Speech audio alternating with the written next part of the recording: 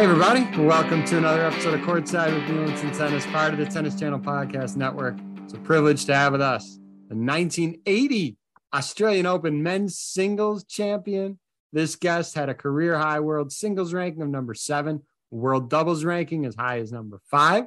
This guest won 8 career singles titles, 16 doubles titles throughout his career. He's now heavily involved with the Full Court Tennis app, which we will hear all about. My co-host and Hall of Famer, Steve Flink, and I are very excited to have this guest on with us, Brian Teacher. Brian, thank you so much for joining us and talking to us about your tennis journey. Hey, thank you for having me. You know, a funny point, just what you said, 1980. The trophy says 1981. Everybody said because it started in 80 and 81, but it's just like, okay, which one is it? So either one, I'll take either one. I'm happy with it. Exactly, right? You'll take either one. I'm with you with that. I think Steve will agree with that. Hey, before we get into your latest project, just give us a snapshot of where you're currently at and what's keeping you busy. And if you want to talk a little bit about the app at that time, go right ahead. Well, yeah, really what's keeping me busy right now is Full Court Tennis. And, you know, this project started about four years ago. I was playing around with video technology, which was in coach's eye and huddle technique,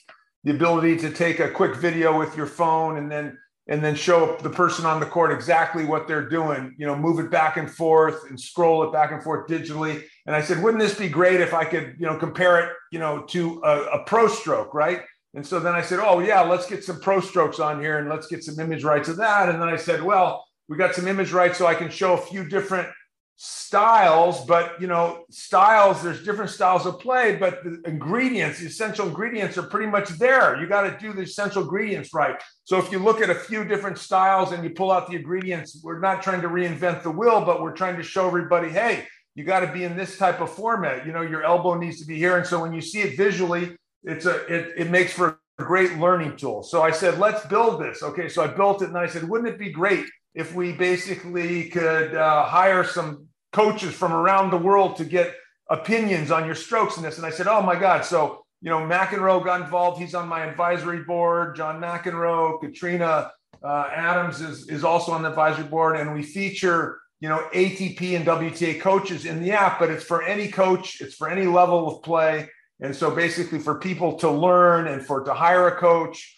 So you can do stroke analysis, live video call, you can get a consult, you know, so like for coaches, like let's say you're teaching your 30 kids a week or whatever, your lessons, you're grinding out and the kid goes to play a tournament. Well, if you don't ever see him play, and you might not have a chance if you're on the court teaching, you need to be able to see him play to really help them. So if they could record a match or a practice session and you can review it on the app, you're starting to get some learning, see what's going on in the match so we can help them deeper. So you're able to so I built this basically with live video call consult to be able to go over a match or practice session, to be able to look at strokes. And then you can hire a coach for, you know, these ATP, WTA coaches that work with the best stars on the tour today, but nobody knows anything about them. So, I mean, they're some of the greatest coaches in the world. And so let's get these guys out there where we can start improving the level of coaching in tennis and get opinions from these guys.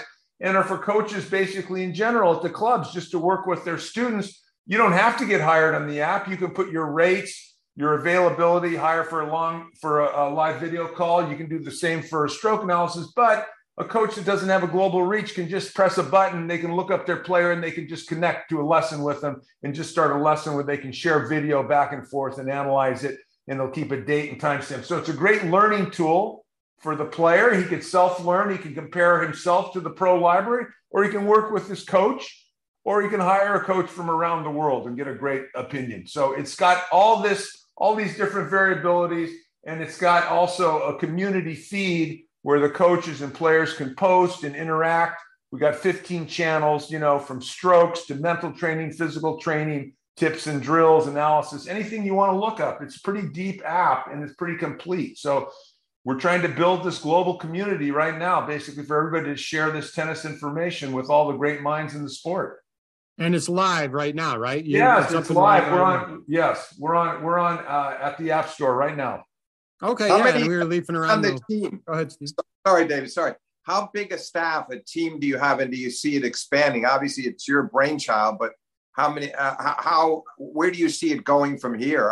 And how much? Well, we're trying to get the word out. So we were in a soft launch mode, and so for about like 6 months, we've been in a soft launch, and we've just been kind of working on the technology, and we just started feeling comfortable, and we're starting to push it out now with this type of press that we're doing. We basically did, a press wire release this last week, and we got picked up by, I think like 300 different places with the post and stuff. So we're just starting to get a traction. We've got about 1,000 people on the app right now. And so we're looking to build it and just to grow it basically in a big way. Because, today, it's like when I look at a player and I look at basically kids that come to me and I see, the kids basically, most of them have a lot of poor technique in their game. And so if a kid basically has poor technique and the parents have spent thousands of dollars on these lessons, taking the kids to tournaments and stuff, these kids are going to end up stopping tennis just because they can't go any further because their technique is bad. And if you can't have good technique, it's impossible to basically further your game. You're going to basically lose and get discouraged. And in this day and age with all this technology, it's crazy not to use this technology. It's a free download, the app. And you can compare your strokes to some of the best players in the world. So somebody that can't afford a coach can self-learn on the app, basically, or you can get an opinion if you want. So there's really, at the end of the day, I'm trying to educate these coaches to use this type of technology, this video technology. It makes me a better coach. And if it makes me a better coach, and I played at the highest level of the game, I've coached at the highest level of the game on the ATP Tour and WTA Tour, then it should make at least 99% of the coaches better. So I really believe in it. And it's just like I'm passionate about, learning and giving this back to the game.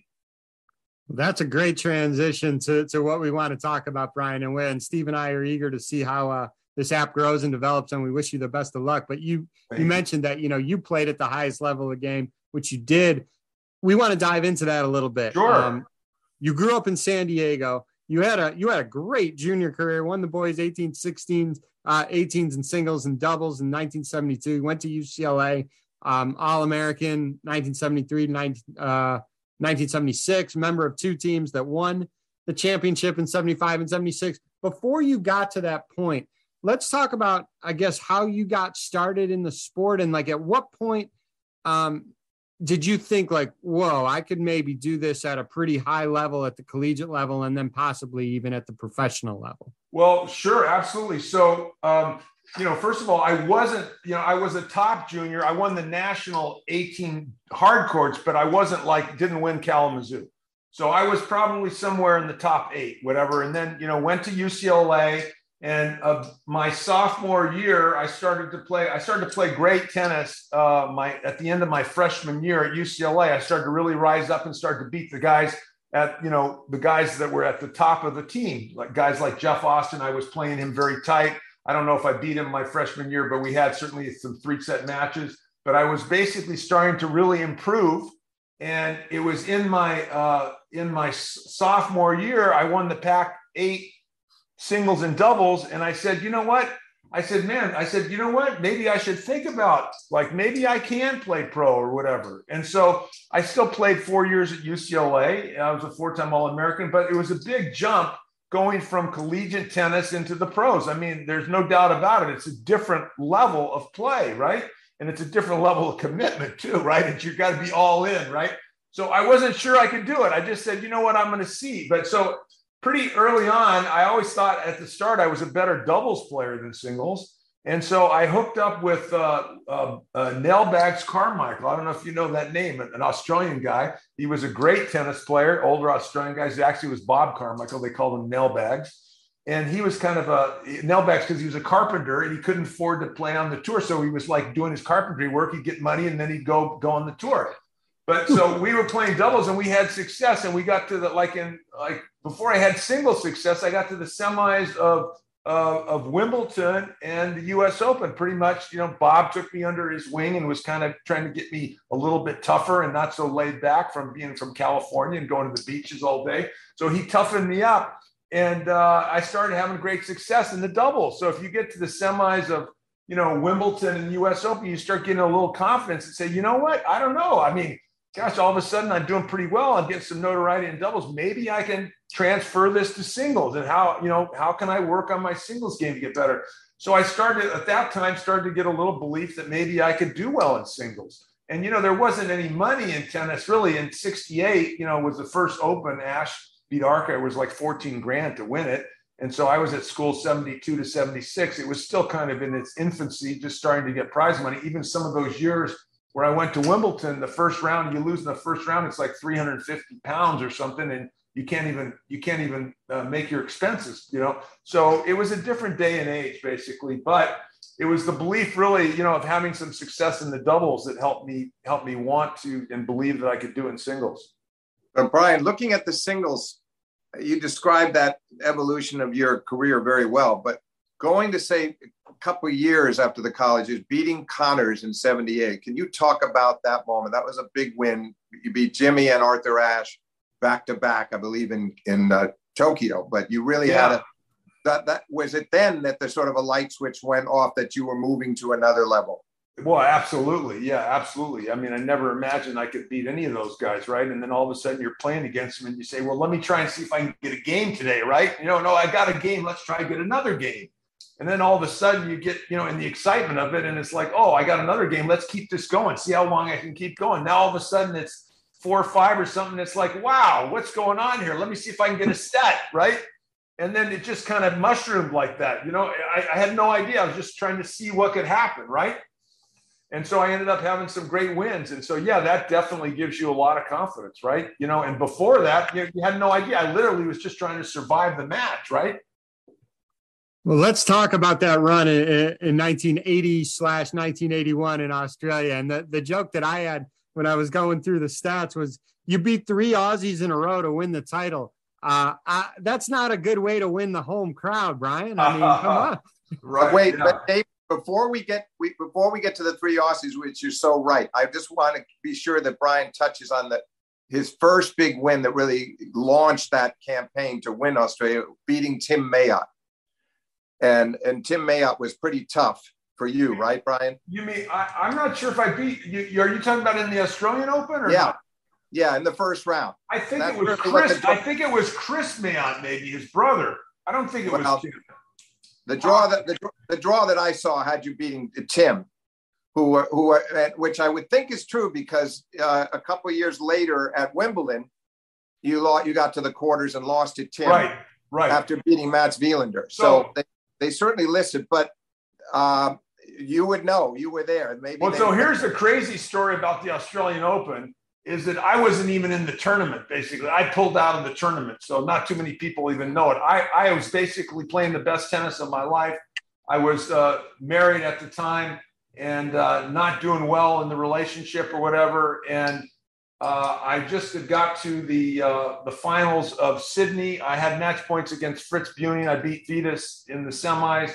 A former Bruin. I was playing in the younger Bruin, Fritz Buning. I had match points in I think it was a 9-point tiebreaker. I lost the match, and I called home, and my wife said, I want to get a divorce. And so I said, oh my God, what's going on? And I ended up pulling out. I called the guy. I was so embarrassed. I called Colin Stubbs in Australia, who was the director of the Open. I said, Colin, I said, I hurt my back. I was embarrassed to tell him I was having personal problems, and I pulled out of the event. And so I basically packed my bags, and I was basically, headed back to the States. And I got a phone call from my father-in-law and said, it's not going to do you any good to come home. You guys are having problems. If you don't feel like playing, don't play, but don't come home. And so I said, go to Hawaii or something. So I thought for like a couple hours, I said, I got my plane is like in 4 hours here. I packed my bags. I'm out of the Open. I said, I don't think I can go to Hawaii.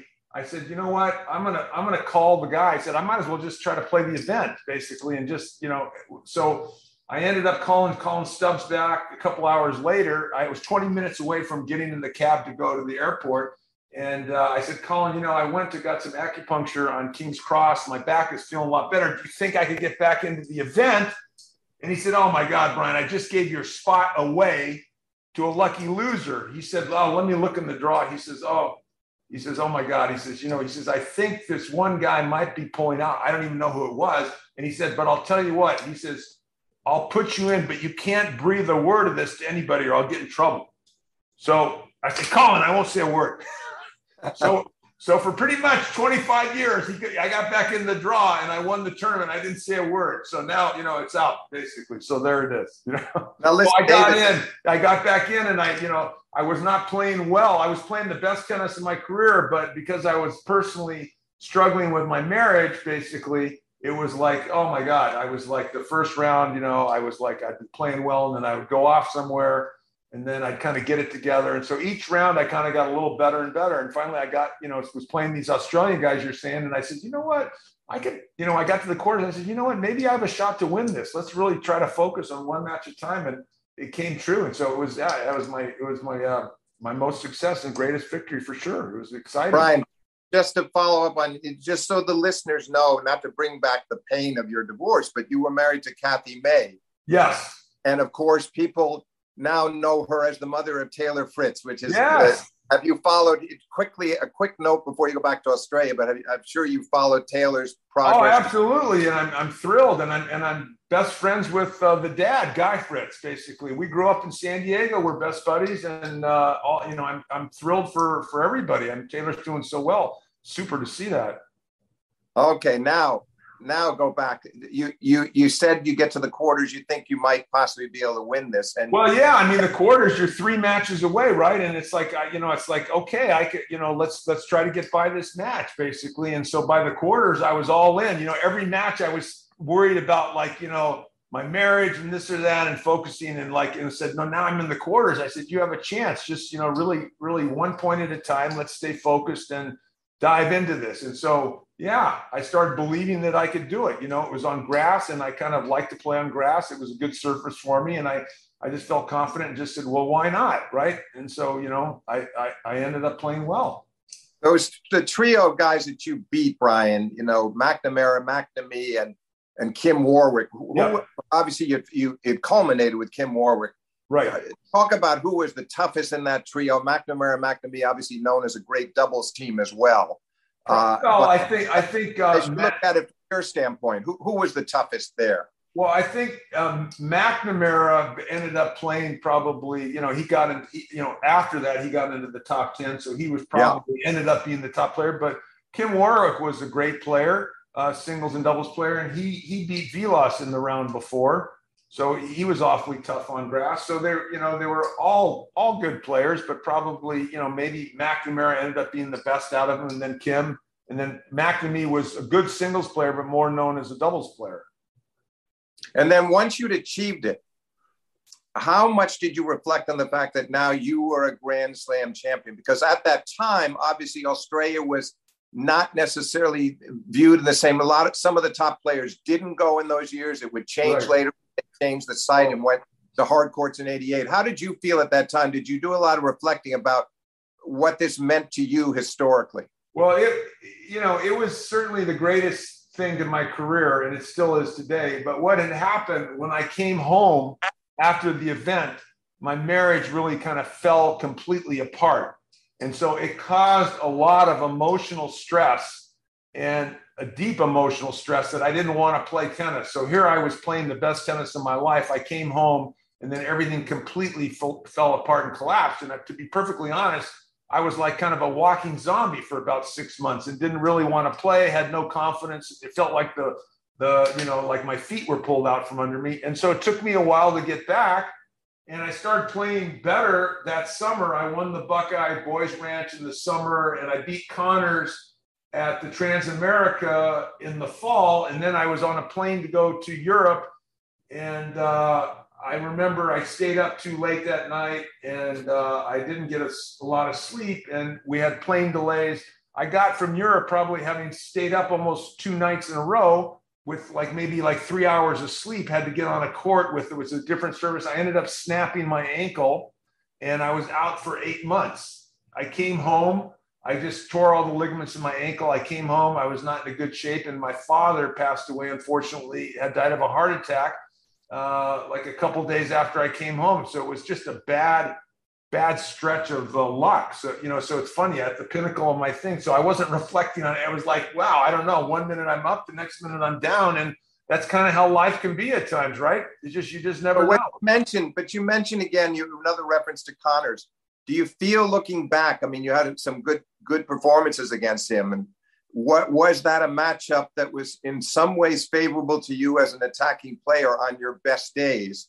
Did you think that you had the right kind of play style to throw Jimmy off if you were attacking particularly well against him? Yeah, I felt like if I played my best tennis, I'd have a shot. I mean, we played a bunch of times. I'm sure he had a winning record. I managed to beat him a couple of times. Was lucky enough to have good days and beat him a couple of times. But he was we practiced a lot. He was fun to practice with. He pushed you. He pushed you to be the best you can be. You learn a lot practicing with a guy like that, basically, who comes out there every day, giving it his all every time he comes on the court. He was one of the hardest practicers. I mean, he was intense. When you practice with Jimmy, it was like, man, you were going to war, And so it was fun practicing with him. I mean, you learned a lot by playing with Jimmy Connors, and he was just an incredible competitor. So I was thrilled to be able to have a couple wins over him.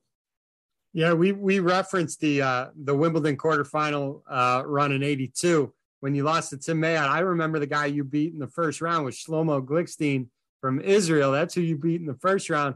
Talk about that run. I know you lost to Tim in the quarters. I believe it was in 5 sets. I mean, you were close. I mean, you were really close, and that was a good tournament. The 1982 Wimbledon was a really good tournament. I played Shlomo. It was crazy. So, they didn't have, when it rained, they didn't have the bubbles up like they have them now on the courts. They would sweat a little, so you'd get a little moisture on the courts, and, the courts would be down all day. So we basically started the match on a Monday and we finished it on a Friday.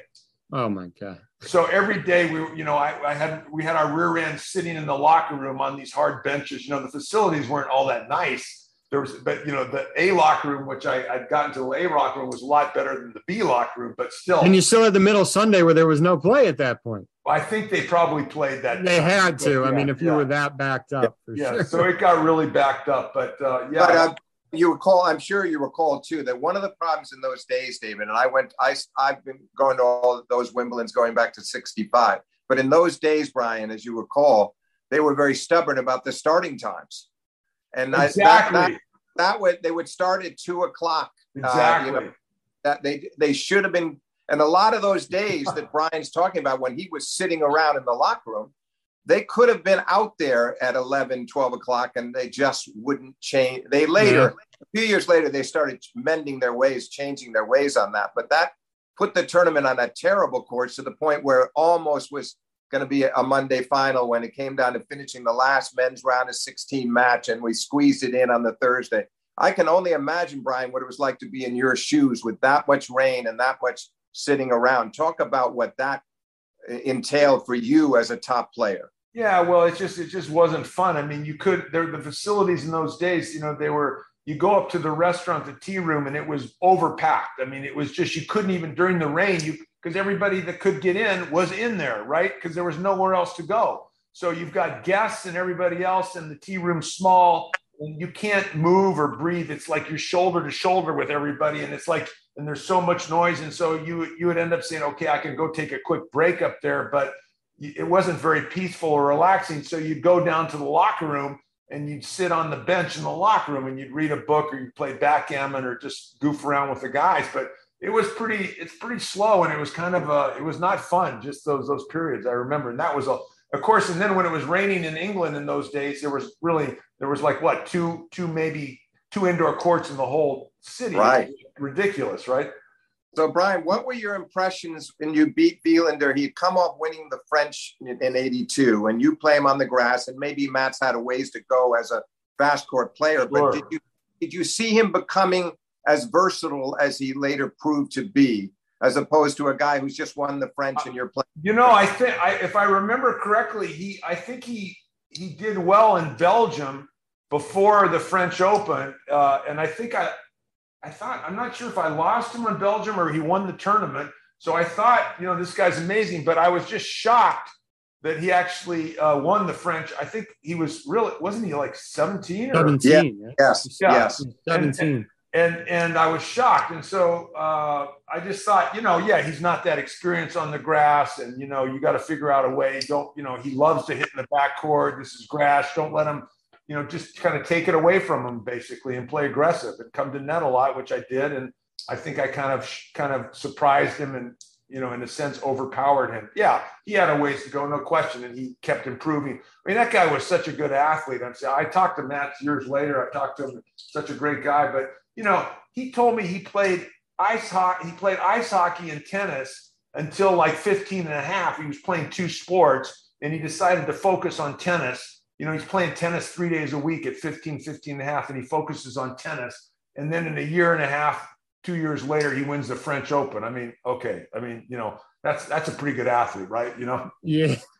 When you look back, I guess I want to ask, obviously years later now, when you look back at that 82 run, do you look at that as almost like, oh, I was this close, especially losing in the quarters in 5 sets? Or in the alternative, do you look at it like, you know what, that was a good run. It was a great match in the quarters. Well, I'm satisfied with that run. It's always a little. I mean, it's great to get to the quarters, but obviously a little hurtful to lose. I mean, I think I was right there, and it would have been nice to say I got to the semis, but I never did. So I can't say that. So obviously, yeah, it stings a little bit. I was happy for Tim, but he played McEnroe, who was basically at the top of his game in the next round, and so he ended up losing to McEnroe. But yeah, you want to get it. I mean, that's the pinnacle event, Wimbledon. You want to get as far as you can get, right? So I got to the quarters, not too bad, right?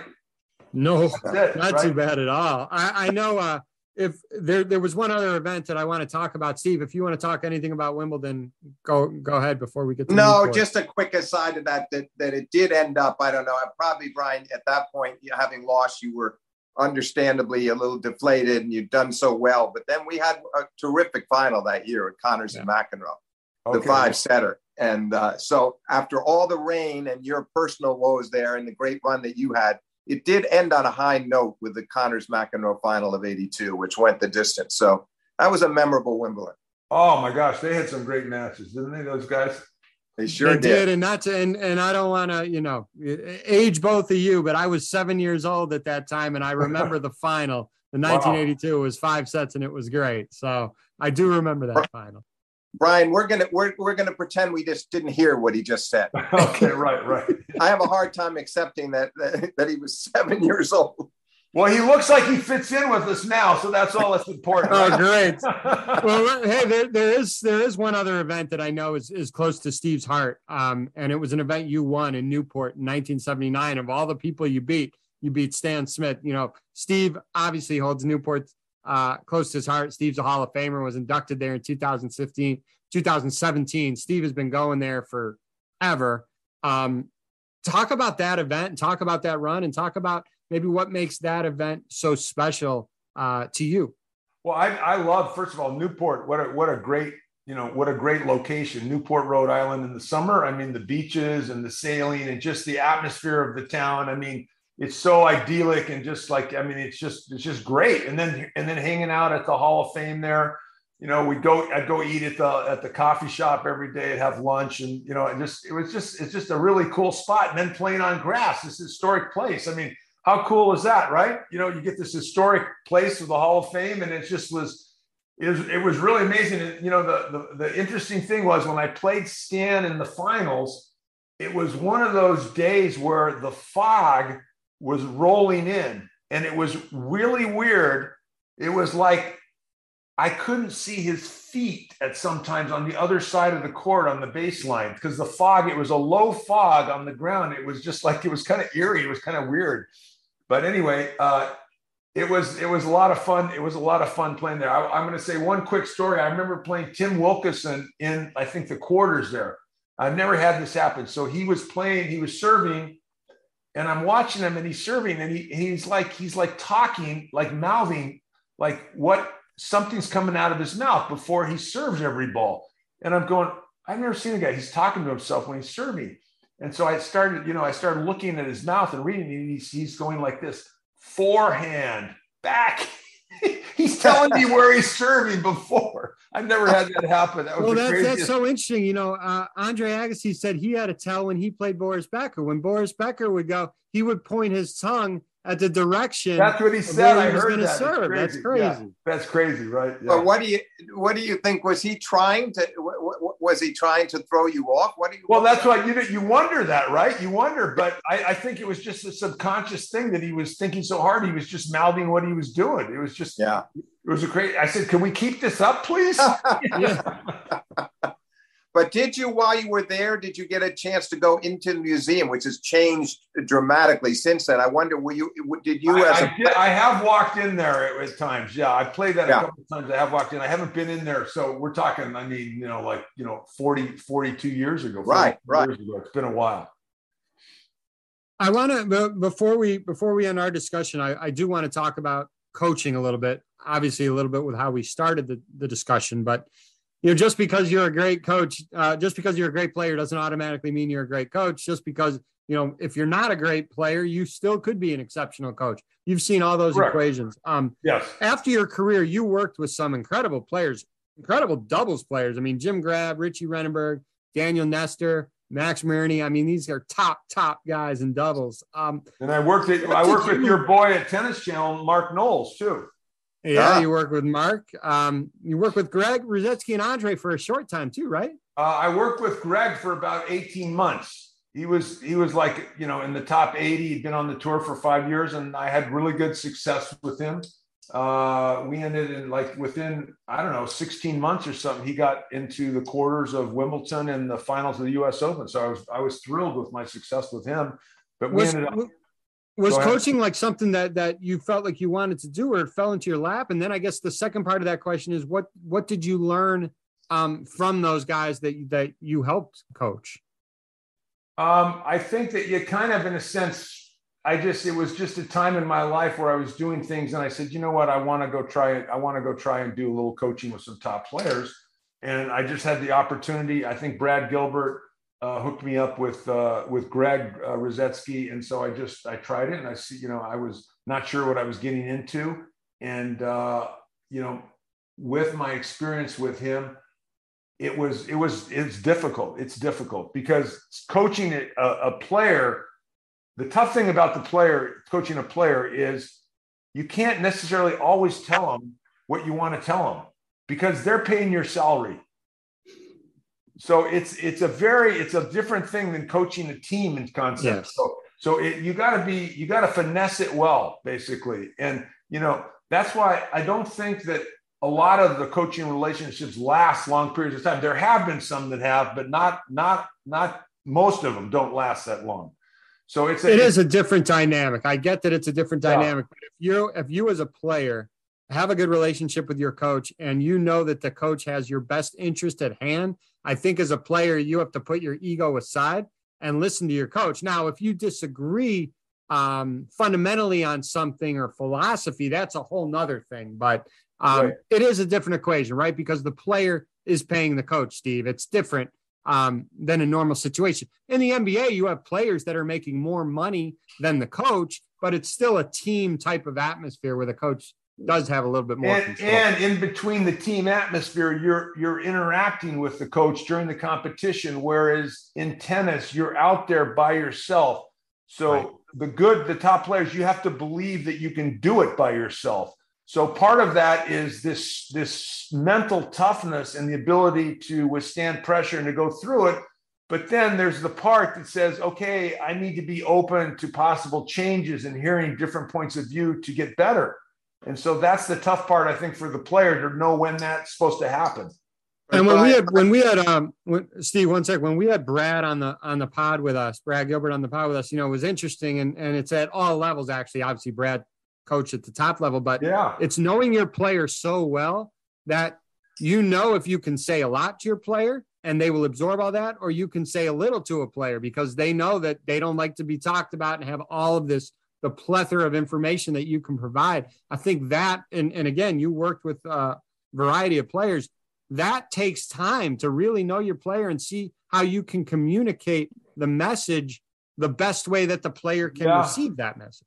Yeah, and I think Brad Gilbert with his players, he did an amazing job with just with the guys that he's worked with. I mean, just incredible So just an unbelievable coach. It's not easy to do that. It's not easy to do, to bring these guys up, Andy Murray, and Roddick, and these guys that he all helped out in Agassi. So, kudos to Brad. What an amazing coach.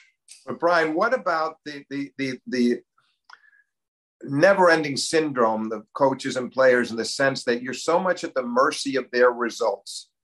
I mean, how often did you get blamed or for losses that you couldn't really have prevented? You might have given Greg or other players the perfect advice strategically prior to the match, and then they didn't execute, or maybe they did try something out that you recommended that didn't work. But how did you feel about that aspect of it? Were a lot of the players too prone to maybe taking the advice for granted when it was good and things went well, but when they were losing, kind of looking at you as if it was your fault? Well, I had that a tiny bit, but on the whole, most of the guys were pretty good as far as listening and trying to implement and believed what I was saying. But I did have that, a few occasions where people doubt what you're saying and don't feel it's necessarily the right things. And so those relationships definitely, usually end pretty quickly after that, right? That's the sad part of the whole coaching mechanism, with that guy's paying your salary and it's not somebody else hiring you to coach him, right? So that's the sensitivity and just how it is. It's an unusual situation, right? Unusual situation with times then you wanted to say to somebody, though, let's say hypothetically, Greg Rusedski serving at 4-5, 30-40, final set, match point down, misses a low first volley, and it's over. What I mean is you couldn't go out there at 4-5, 30-40 and execute for him. So, I wonder how much of that you experience, though, because they're frustrated and they want to win so badly. Well, and they're. I think one thing that is interesting is that players sometimes, want to protect their ego, and so they don't want to actually hear what you saw. That in a way that whether they were tight or choking or this or that or something that happened that you saw. Sometimes they're trying to protect their ego too much. So sometimes you got to let them have it. And sometimes it's just time to say, no, you need to step up better. So that's the fine line of a coach when he does that. And, if he tells them those things and the guy's not ready to hear it, well, that usually could be the end of the coaching situation. Yeah. So that's the fine line. That's the fine line between coaching one-on-one and an individual sport, right? What was the most fulfilling coaching experience you've ever had? Does one stand out? Well, I have to say, even though it ended on a bad note, because my thing with Rusedski ended after I got him on the run to the quarterfinals and then the finals of the U.S. Open. So that was the most success I had with a singles player from 80 in the world or wherever he was. He was on the fall and he dropped to 80 quickly within a month or so after me starting with him. And then we got him up into the top 10 within 16 months. He'd been on the tour for 5 years. So that was extremely fulfilling, though the relationship ended on a sad note and kind of unfulfilling at the end of it and at the end of the whole experience, which was disappointing, but that's just part of the coaching experience, right? And so, but yeah, I look at it and I said, wow, I felt I did a great job. He did a great job. We worked together great. And by the way, he never got to another quarter. He was a young guy. I think he was 23. He never got to another quarterfinals of a major again. So yeah, I felt good with the work I did. And it was just unfortunate we left on not a good relationship. But, our lives move on. And, I'm sure he's happy and I'm happy and life goes on, right? Through the wealth of who you've coached, all levels, would you be interested? What did you like being a touring coach? Did you like the travel? Or if you had a situation right now come to you where you would have let's say, high performance junior or even a very good collegiate player versus a touring pro right now, what would be your preference at this stage of your career? Well, yeah, I don't want to travel on the tour. I think my stint with Rusedski, I've been coaching the other guys that we talked about, Mirny and those guys. My kind of stint with Rusedski, I think I coached for another year and a half, 2 years. I stopped coaching about 2000 as far as traveling on the tour. It just, I didn't like the time away from my family and living out of a suitcase. It just became kind of, unbearable for me. I just didn't like it. Understood. Well, Brian, I got nothing else. Steve, I'll leave it for you for any final thoughts. Obviously, we want to wish you the best of luck with the Full Court Tennis app, and I'll leave it to my co-host for any parting thoughts. Well, it's a little irresistible to just ask you, Brian, how impressed you've been with these three icons in this era that have been such gripping performers, in Federer, Djokovic, and Nadal. And then briefly your thoughts on Federer's retirement, the timing of it. Did he pick the right time to go at 41? Well, I think that, we're never going to see a group of guys. I mean, like how many of these guys, I think it's like, what are they? It's like 60 slams between, at least the top four guys with Murray and these guys. It's like some incredible record over the last 15 years, how many slams these guys have won. And I don't think we're ever going to see a group in our lifetimes of this type of, excellence and professionalism and such great ambassadors of the sport. So as far as 41, he hasn't been doing the last few years. He's struggled with injuries. Obviously, he had his heart into it to try to get back and to play at the highest level. And he just saw finally that it wasn't going to be. And so, I think in a sense, it was a perfect time for him to bow out. You never know when it's time until it's time, right? Especially when somebody is so passionate about the game. But when you look at how many miles he's got on his body, right? If you looked at a set of tires and say, you know what, this set of tires is only good for, 100,000 miles. Well, he's had 1 million miles on those set of tires, and he's done a pretty incredible job of managing injuries and stuff. But eventually, no matter how lucky you are and how good you manage it, it catches everybody eventually, right? It's just too stressful a sport to do day in and he's just done.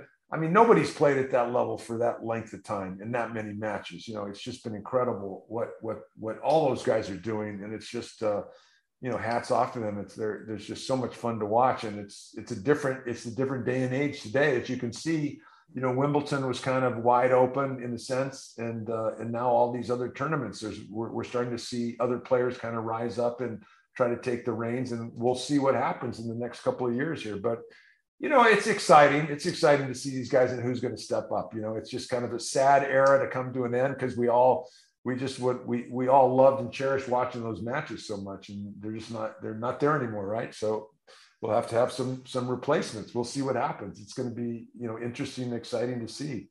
Very well said. Brian, thank you for your time tonight. And again, best of luck. You can find the Full Court Tennis app anywhere you could download apps. There's also the website. You could leaf around and find more information on that. Best of luck with that. Brian, thanks again. And we appreciate your time. Hey, thank you.